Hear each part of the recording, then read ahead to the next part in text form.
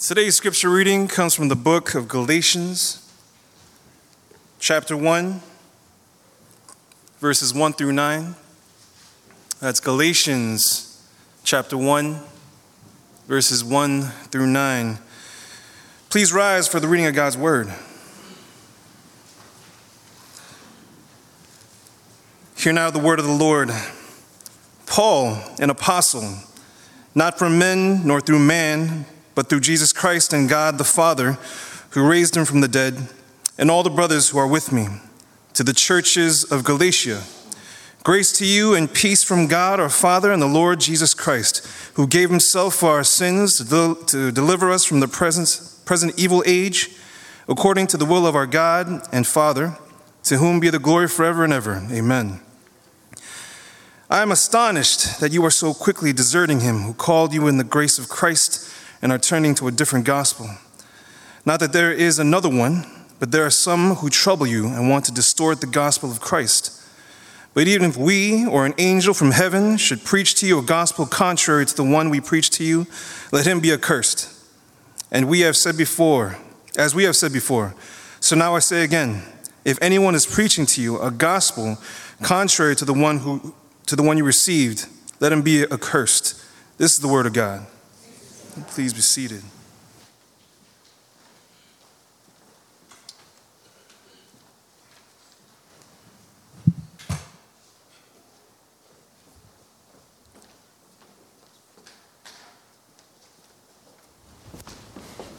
Thank you.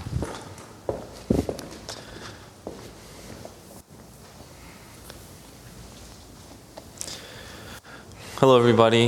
It's good to see you. I forgot to mention this last week, and I wanted to do that after I got back from my trip. But a month ago, two beautiful people got married. Very beautiful.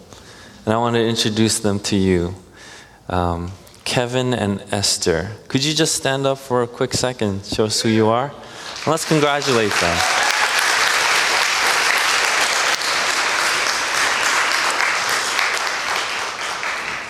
I learned things about them that I never knew before. For instance, Kevin had emotion. That was amazing. And Esther was apparently a superstar in her church. That made me plan a lot. No, I'm just kidding. But that was awesome to see. And that was the first wedding I went to when someone walked out. So there is a processional when you go in, and then there's a recessional when after you get married, you go out. And during the recessional, there was a nice quartet, and they played Starlight by Muse. And it just made me think, I like Kevin and Esther even more now. It was just a beautiful wedding. I want to congratulate you once again. There's a lot of things God is doing, and I do believe that God is giving us new opportunities to grow. Things like marriage, when we see that we can move on, find a partner, but in love, place our trust in God, saying this is the person I will commit to. And in marriage, what I want to exemplify isn't just our own love for each other, but marriage should magnify Jesus and his bride. So in our marriages, we need to show the world what it's like for Jesus to also love the church, and how that plays a role. I also want to mention and note that even though it was in our bulletin, last week we had a deacon nominee election. And now they are no longer nominees. This diverse group of people are now our deacon elects. And so could you just stand up from where you are so we can see you?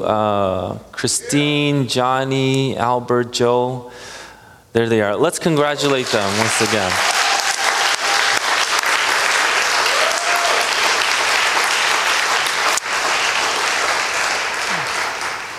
They are deacon elects, which means even though they are elected, they are not deacons yet. We have a formal process of training, prayer, and where they finally get ordained a few months later.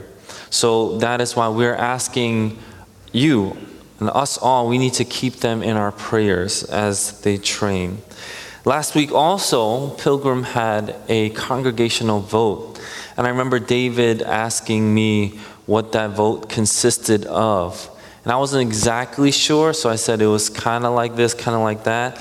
But basically, it was about their independence, where they're going to go, updates to their bylaws, keeping their leadership, and next time they can meet again instead of giving a 2-week notice. So there's some detailed information that they had to do.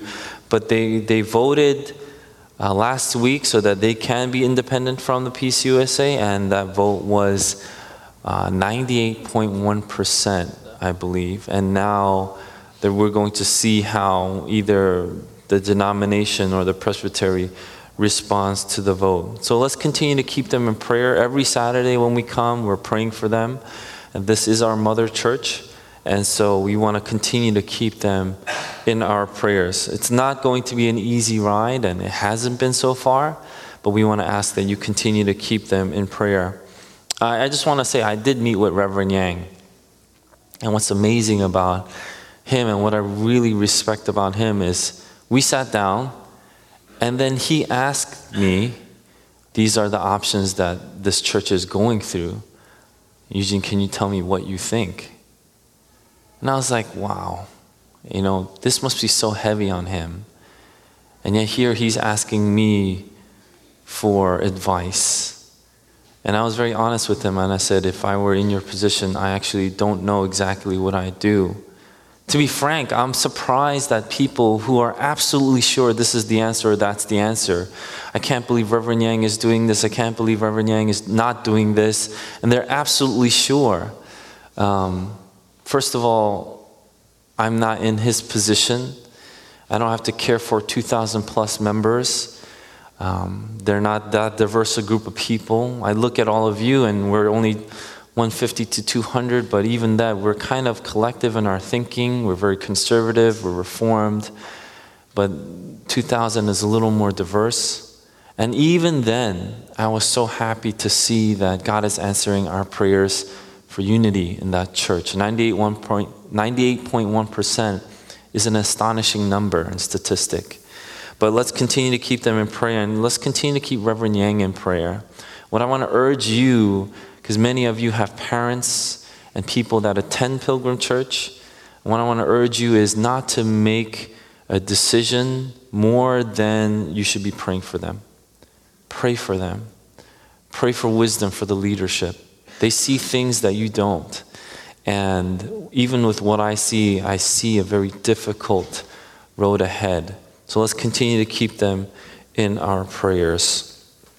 With that said, we are continuing on with Galatians, and I feel like it's so important, and it really was God-led, that in this 500th year anniversary of our Reformation, we're going through Galatians, and we see all the things that our church is going through. And so we want to start again and continue on. This is kind of my part 2 to last week, but let's start with a prayer. Gracious God, we do not live by bread alone, but by every word that comes from your mouth.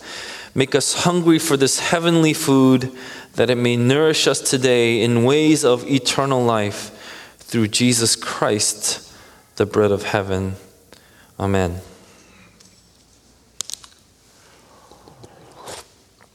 Last night I had dinner with my family, and something happened. And even after something happened, my sister asked me, are you going to talk about this sometime soon? And I said, what do you mean sometime soon? I'm going to talk about it tomorrow. Because what happened to me was so tragic and traumatic. I invited my family over for dinner, and my wife and I prepared the best spread we could, prepare. So there was meat, meaning beef, and then there was pork. There was all sorts of side dishes, and our apartment is very small, so we couldn't all fit in the table. So my sister, her husband, and my nephew were at the coffee table, and then my parents and I and my wife were at the main table. But we were kind of close together. We're eating, and we're enjoying our food. And there is something that I really like when I eat Korean food, like barbecue. because it was steak with spicy marinated pork. And so I really liked it. And we have like lettuce, perilla leaves, and all these things that you put it in, and then you put a little hot soybean paste on it, and then you eat it with the meat and all that stuff. It was good. But there's something that I particularly enjoy while I eat the meat, and that is a Korean hot pepper. When you put it in that paste, and then you eat the hot pepper, it's so good. And I like it so much because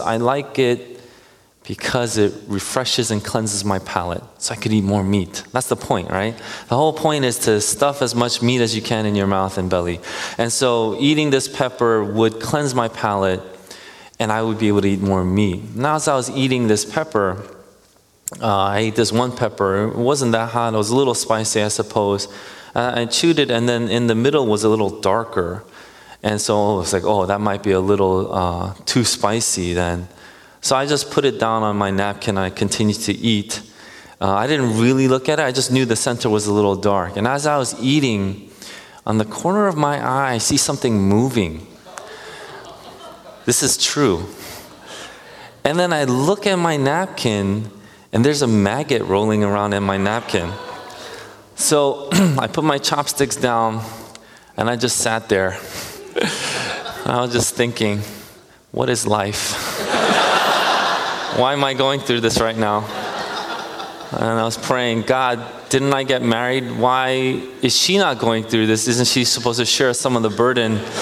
Why am I still the only one going through this hard time, God? Am I the only one to suffer in this family? And all these thoughts are in my head, right?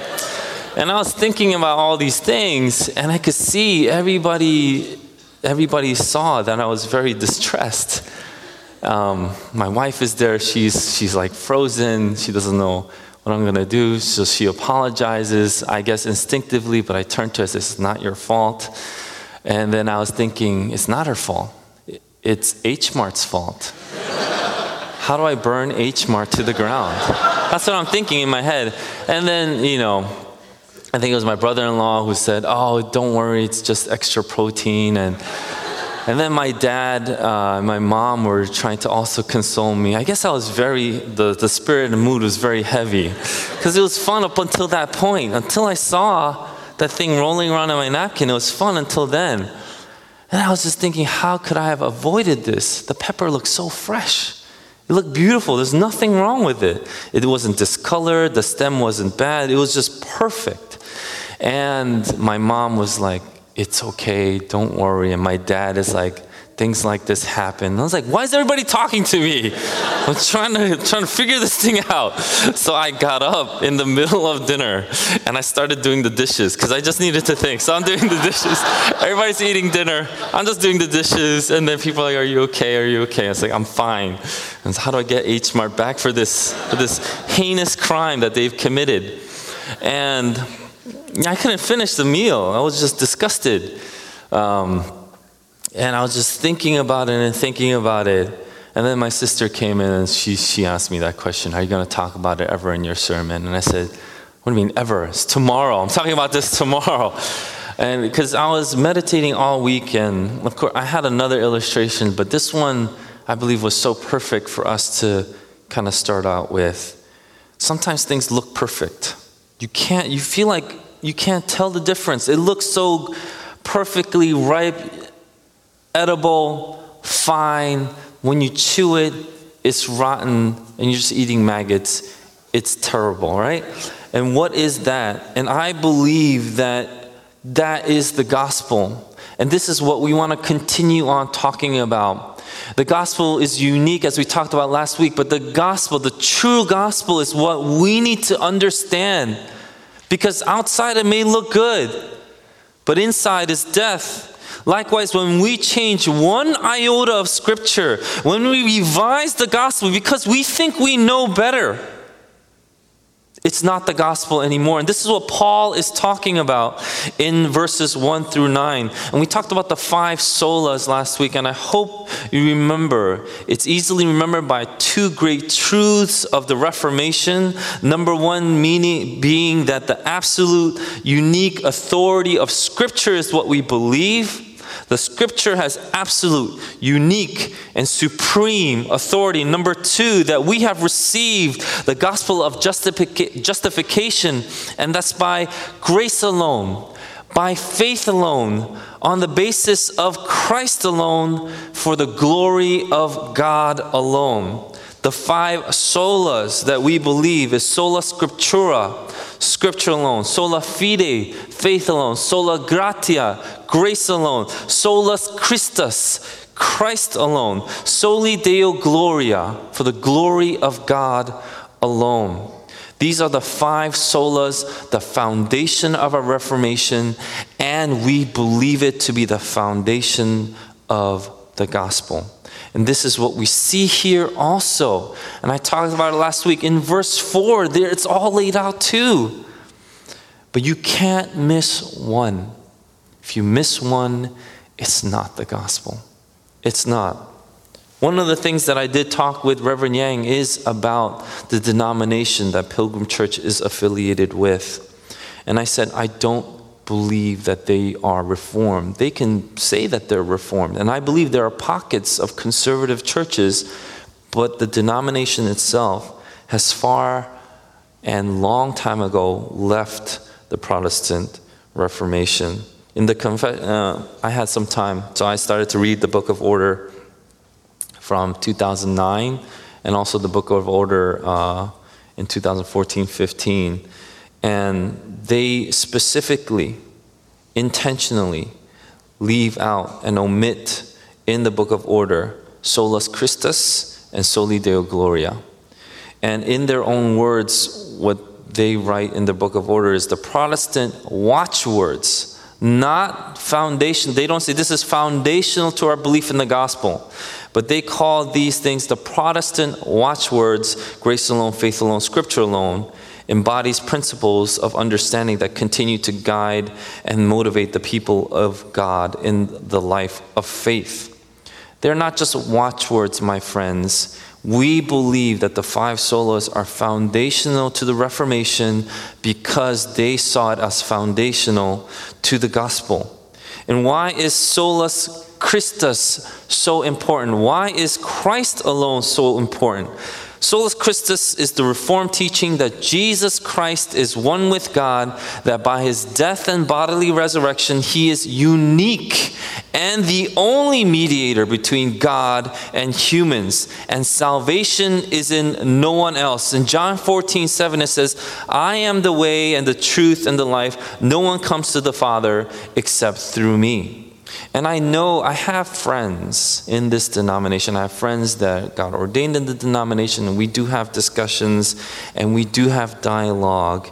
And what troubles me greatly is that solus Christus is not interpreted in this manner. In fact, it's not even said in the Book of Order.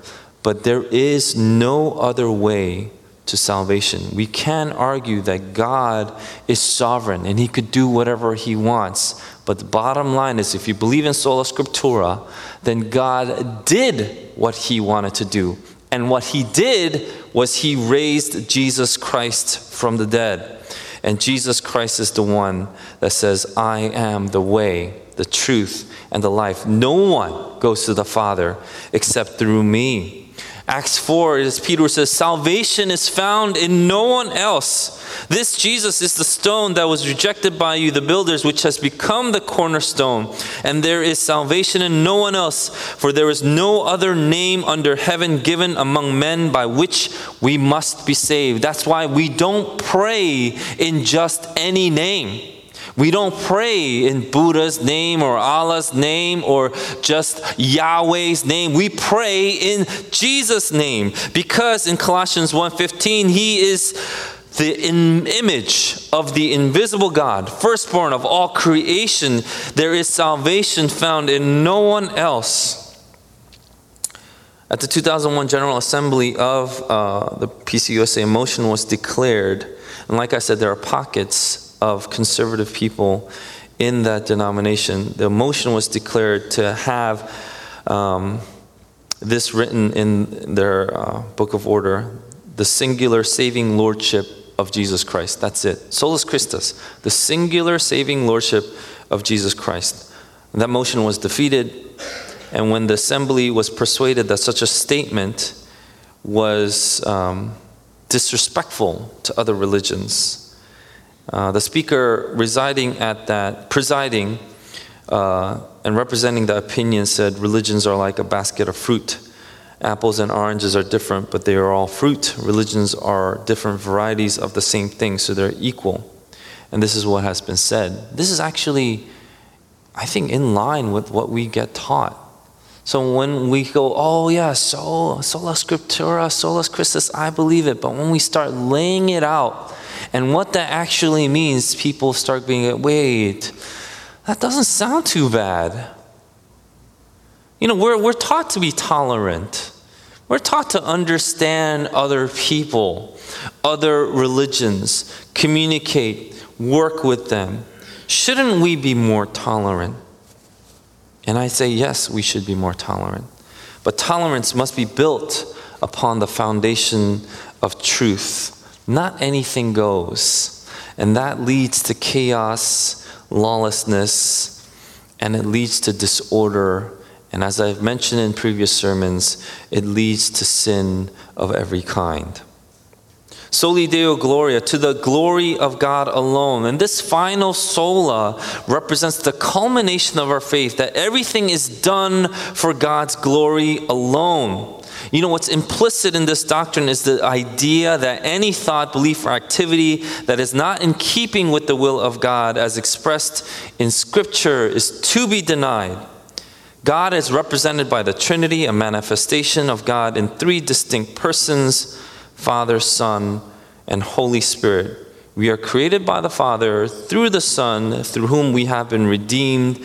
Then we are drawn into a holy Trinitarian communion by the Holy Spirit.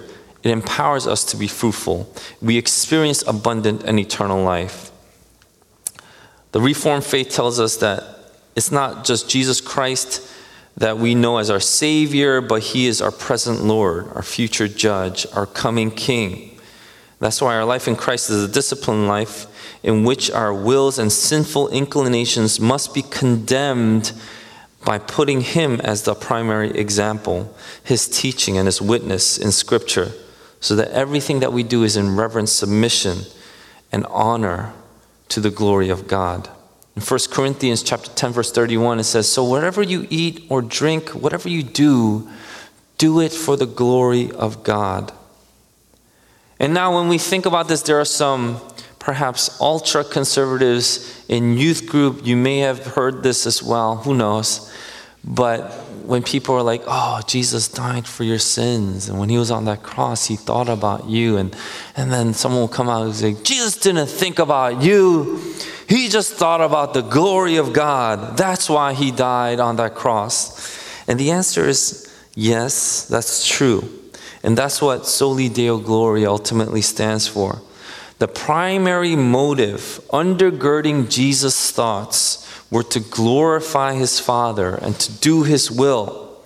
But I would also say, but because of that, because we have this undergirding principle to glorify the Father, and because Jesus did that, He was able to love us and die for us and think about us when He did. That means He was able to fully love us as who we are because He was primarily motivated by glorifying His Father. If we start to lose, and if we start to deny, or even if we start to compromise this and compromise these truths, what we don't have anymore is the gospel. We have something else. And this is what the Reformed faith is fighting for. This is the 500 years of Reformation.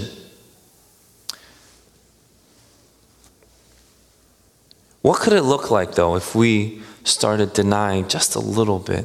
Just, not too much. Because it never starts out. No denomination changes outright being like, we don't believe in these things anymore. And this is historically true, but they'll start by saying, try not to pray so much in Jesus' name. We have other people here. We want to be respectful.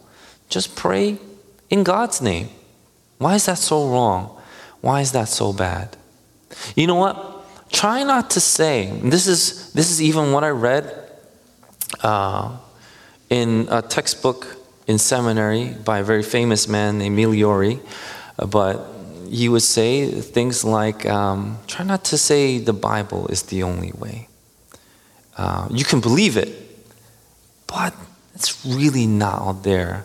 You know, it's not, we don't subscribe to biblicism is what the exact words he used. We don't subscribe to the dead letter of biblicism. That's the exact quote he used.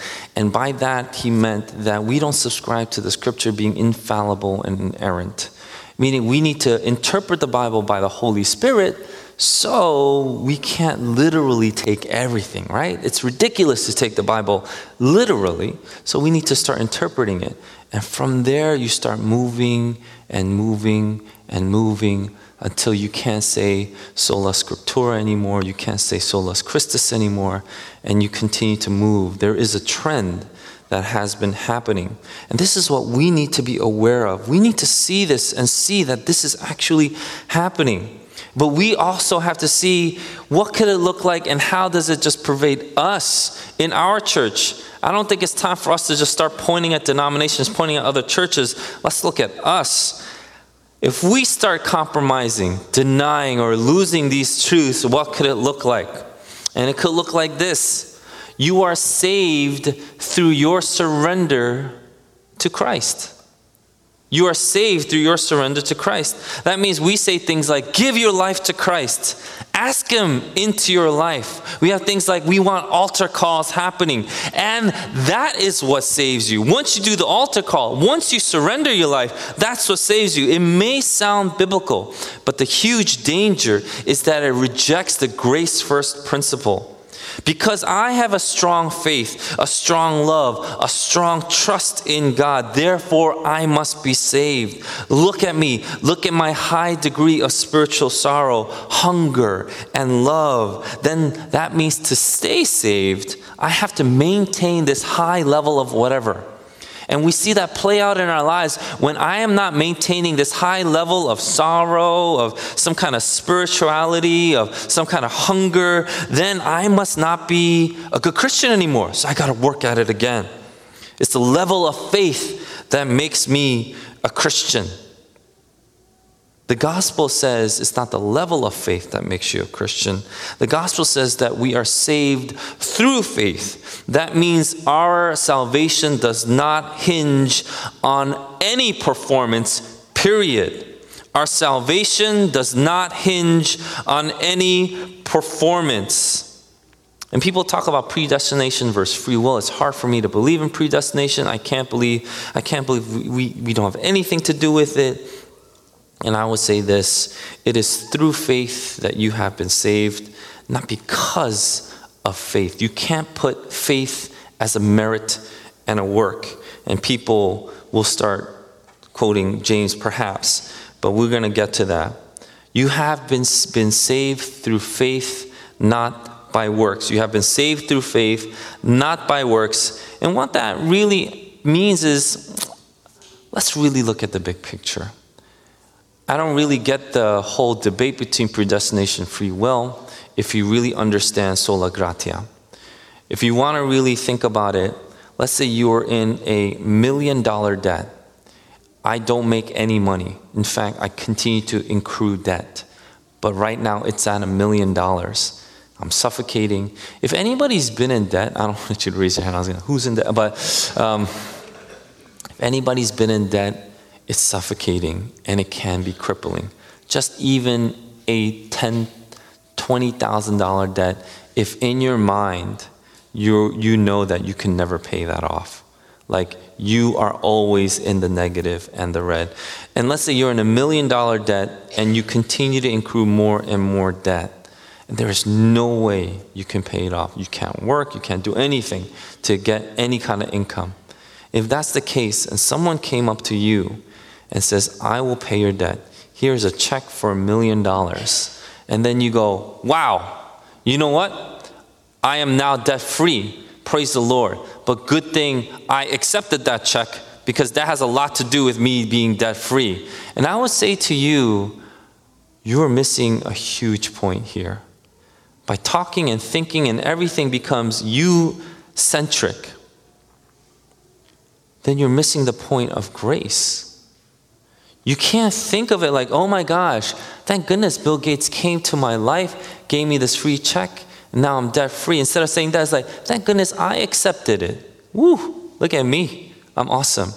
We don't do me-centric when it comes to debt. But I will go even further. This is an infinite value that we have accrued as debt. There's no way we could have done it. We are dead in our sins and transgressions, and someone comes to save us. Dead in our sins and transgressions. That means we have been saved not by anything that we have done. We have been saved by grace through faith. And I think that's the main point. I know some small groups have been debating free will versus predestination. I think that's a healthy debate. That's fun. But don't ever forget that undergirding all of this discussion has to be sola gratia, sola fide. It is by faith, through grace, you have been saved, not by works. So if we start saying, you know what, now because you have surrendered your life, you are saved, then you start seeing the shift already. And that danger is even here in our church. It's not bad that we sing these songs, I surrender. But if we think that we are saved because I sing it, then that's where we start losing the point. Number two, how it could also look like is, it doesn't matter what you specifically believe in. Pastor Eugene, what's up with all this dogma and doctrine? As long as I'm a good and loving person, isn't that okay? And this may sound good again, but again, it turns to works. Because you are a loving and good person, you are saved. It sounds tolerant, but it is incredibly intolerant of grace. We have to realize works are not enough to get to God. If we're saying any work is good enough to get to God, as long as you are good, you don't actually need to necessarily believe in Jesus. You just need to really be good. I need Jesus. And you can say that, I need Jesus, you guys, because I am bad. But I want to be tolerant to you, so you don't necessarily need Jesus. Just be really good and loving. And Jesus is a good person. He's a good teacher. Listen to some of his teaching. What we are saying, that Jesus' death was not necessary, because all it essentially takes is virtue. Then the mistake of thinking that I am tolerant and open, I think that because that I'm tolerant and open, God will be pleased. But we are actually making a statement that I don't need grace. I can get eternal happiness for myself or someone else in my own way or their way. What the gospel shows us is that we are truly a desperate and deprived people. And we seek grace because we cannot do it on our own. We have to realize that the true gospel is essential to our being as Christians. So how do we know that our gospel is the true gospel? If so many are fooled, what's the plumb line that we are to use to know that our gospel is the right one? And Paul makes it clear that if any other gospel is preached by anyone else, even if it's the capital A apostles, if any other gospel is preached by no matter who it is, then the gospel that has been received from Christ and taught, then let them be damned. It doesn't matter if you're a pastor. It doesn't matter if you're an elder. It doesn't matter if you're a deacon or any kind of spiritual leader. If we preach to you a gospel other than the one that Christ taught his apostles, then let them be damned. Paul even goes further into say we. In verse 8 he says, but we or any angel from heaven should preach to you a gospel contrary to the one we preach to you, let him be accursed. That is significant because we see that Paul includes himself in the pool. If anyone says anything other than what Jesus told the capital A apostles to pass down, if I go, oh wait, I changed my mind. we need to change this a little bit. Let me be damned. Why is that so significant? It means that gospel authority wasn't just derived from his apostolic authority. It means that his apostolic authority was derived from the biblical gospel. The Bible judges the church. The church does not judge the Bible. The church and its every hierarchy must be evaluated by every believer with the biblical gospel. The plumb line for judging any truth claim is the Bible. We don't make our plumb line our personal experience. We don't judge the Bible according to our circumstances or experiences. And yes, it means that if an angel literally showed up to you and said, I have a new Bible verse for you, or if it said, an angel just showed up, brilliant, shining, O friend of God, you are one of the new 12 apostles. You would reject that because our plumb line is Scripture. It also means that our Bible, the Bible is our plumb line even when it's inconvenient. Oh, the Bible says this? It's just cultural. Paul was just speaking about his culture. The answer is no. Why is Paul so uncompromising? Because if you turn from the gospel, you are, as it says in verse 6, deserting him who called you. Secondly, there is no other gospel. Another gospel is not gospel at all in verse 6 and 7. You can't say that the pepper I ate was 95% good, 95% not rotten, so I should eat all of it. In fact, after I ate it, my stomach felt queasy. I was like, is this maggot going to grow? Does it have powers to deter my acid from my stomach? Is it going to kill me? Don't make me flip a table. That's what I was thinking.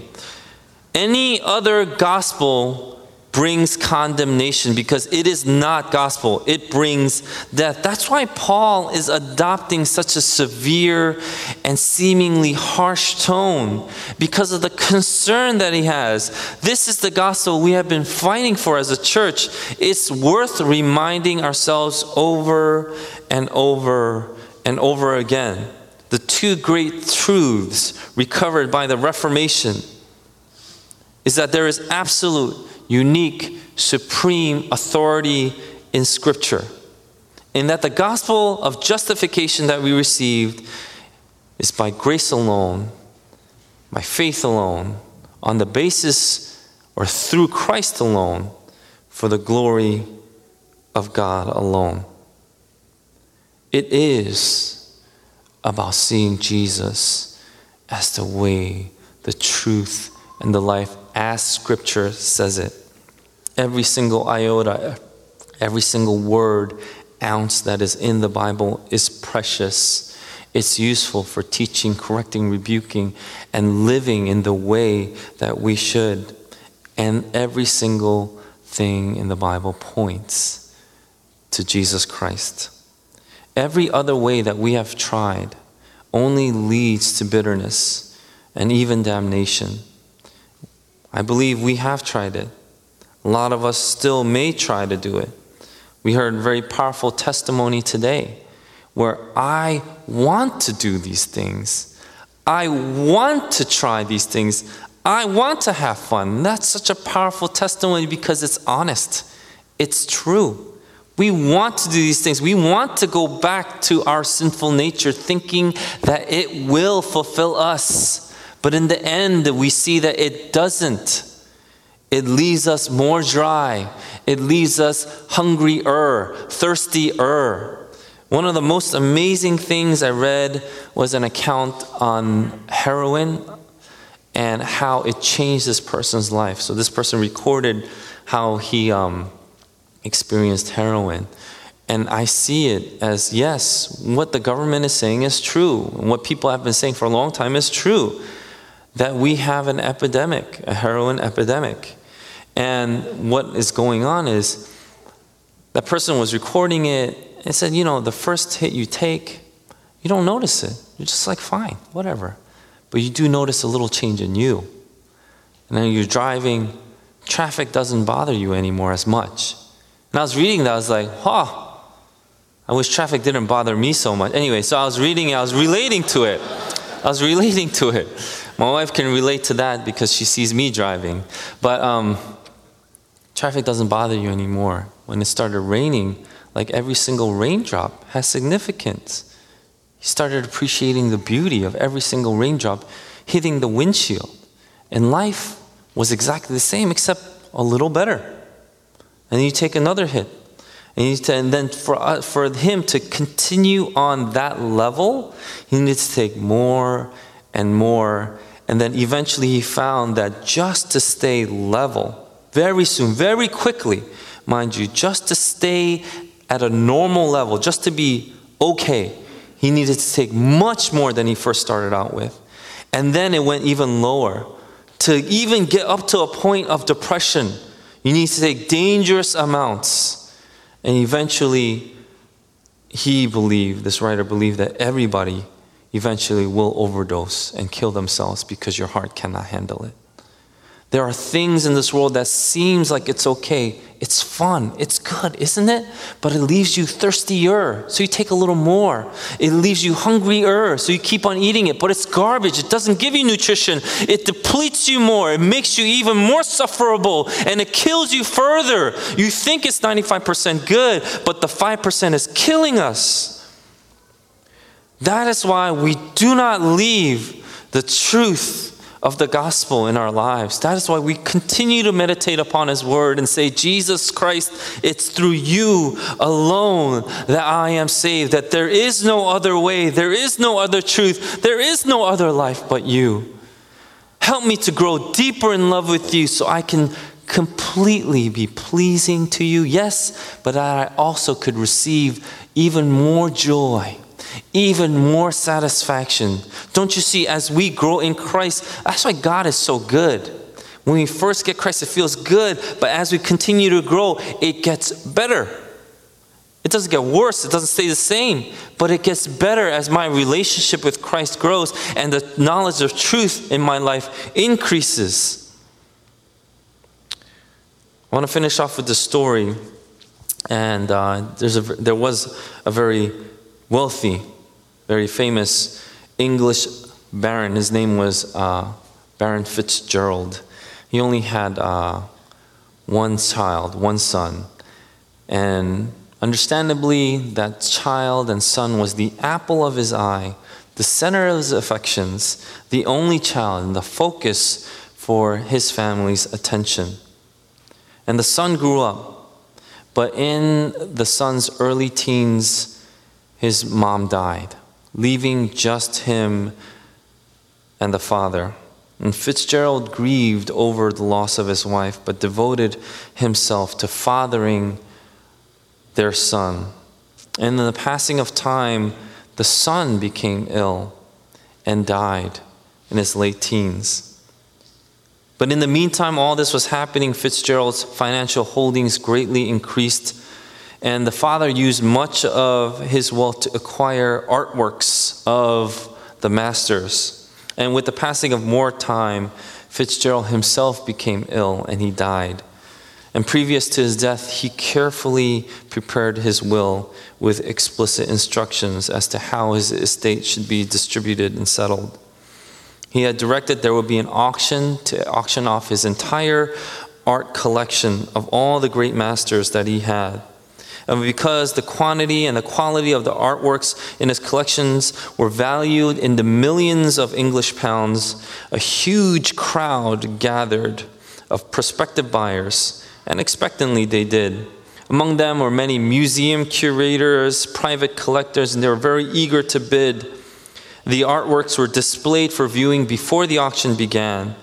Among them, there was one artwork that received a little attention, and it was of poor quality and done by an unknown local artist. But it happened to be the portrait of Fitzgerald's only son.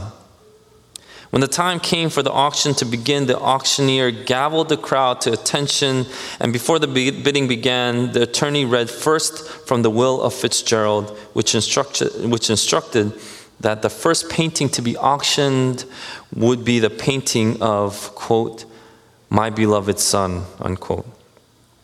The poor quality painting didn't receive any bidders except one. The only bidder was an old servant who had loved the son and loved him so much he served him through love, and for sentimental reasons offered the only bid. For less than an English pound, he bought the painting. The auctioneer stopped the bidding and asked the attorney to read again from the will to go on. The crowd was hushed and it was quiet, and the attorney read from Fitzgerald's will. "Whoever buys the painting of my son gets all my art collection. The auction is over." In today's world, everyone wants the Father's blessings. They want God to heal them of their physical ailments, provide them with nice things, solve problems, all these things. They want all of God's blessings, but they are not interested in God's Son. They believe they have no use for Jesus. But unless people accept and embrace the Son, there are no blessings from God. All of God's inheritance and blessings are given to those who love His Son. This is what the Bible expressly teaches us. When we give our life to Jesus Christ. And it is because of grace, if you have seen this, that you see it all. And so we give glory to the Father for opening your eyes. And we continue to pray that He would open up more eyes. May He open it up through you as you share the love that Christ has given you to the people that you are surrounded with. Let's pray.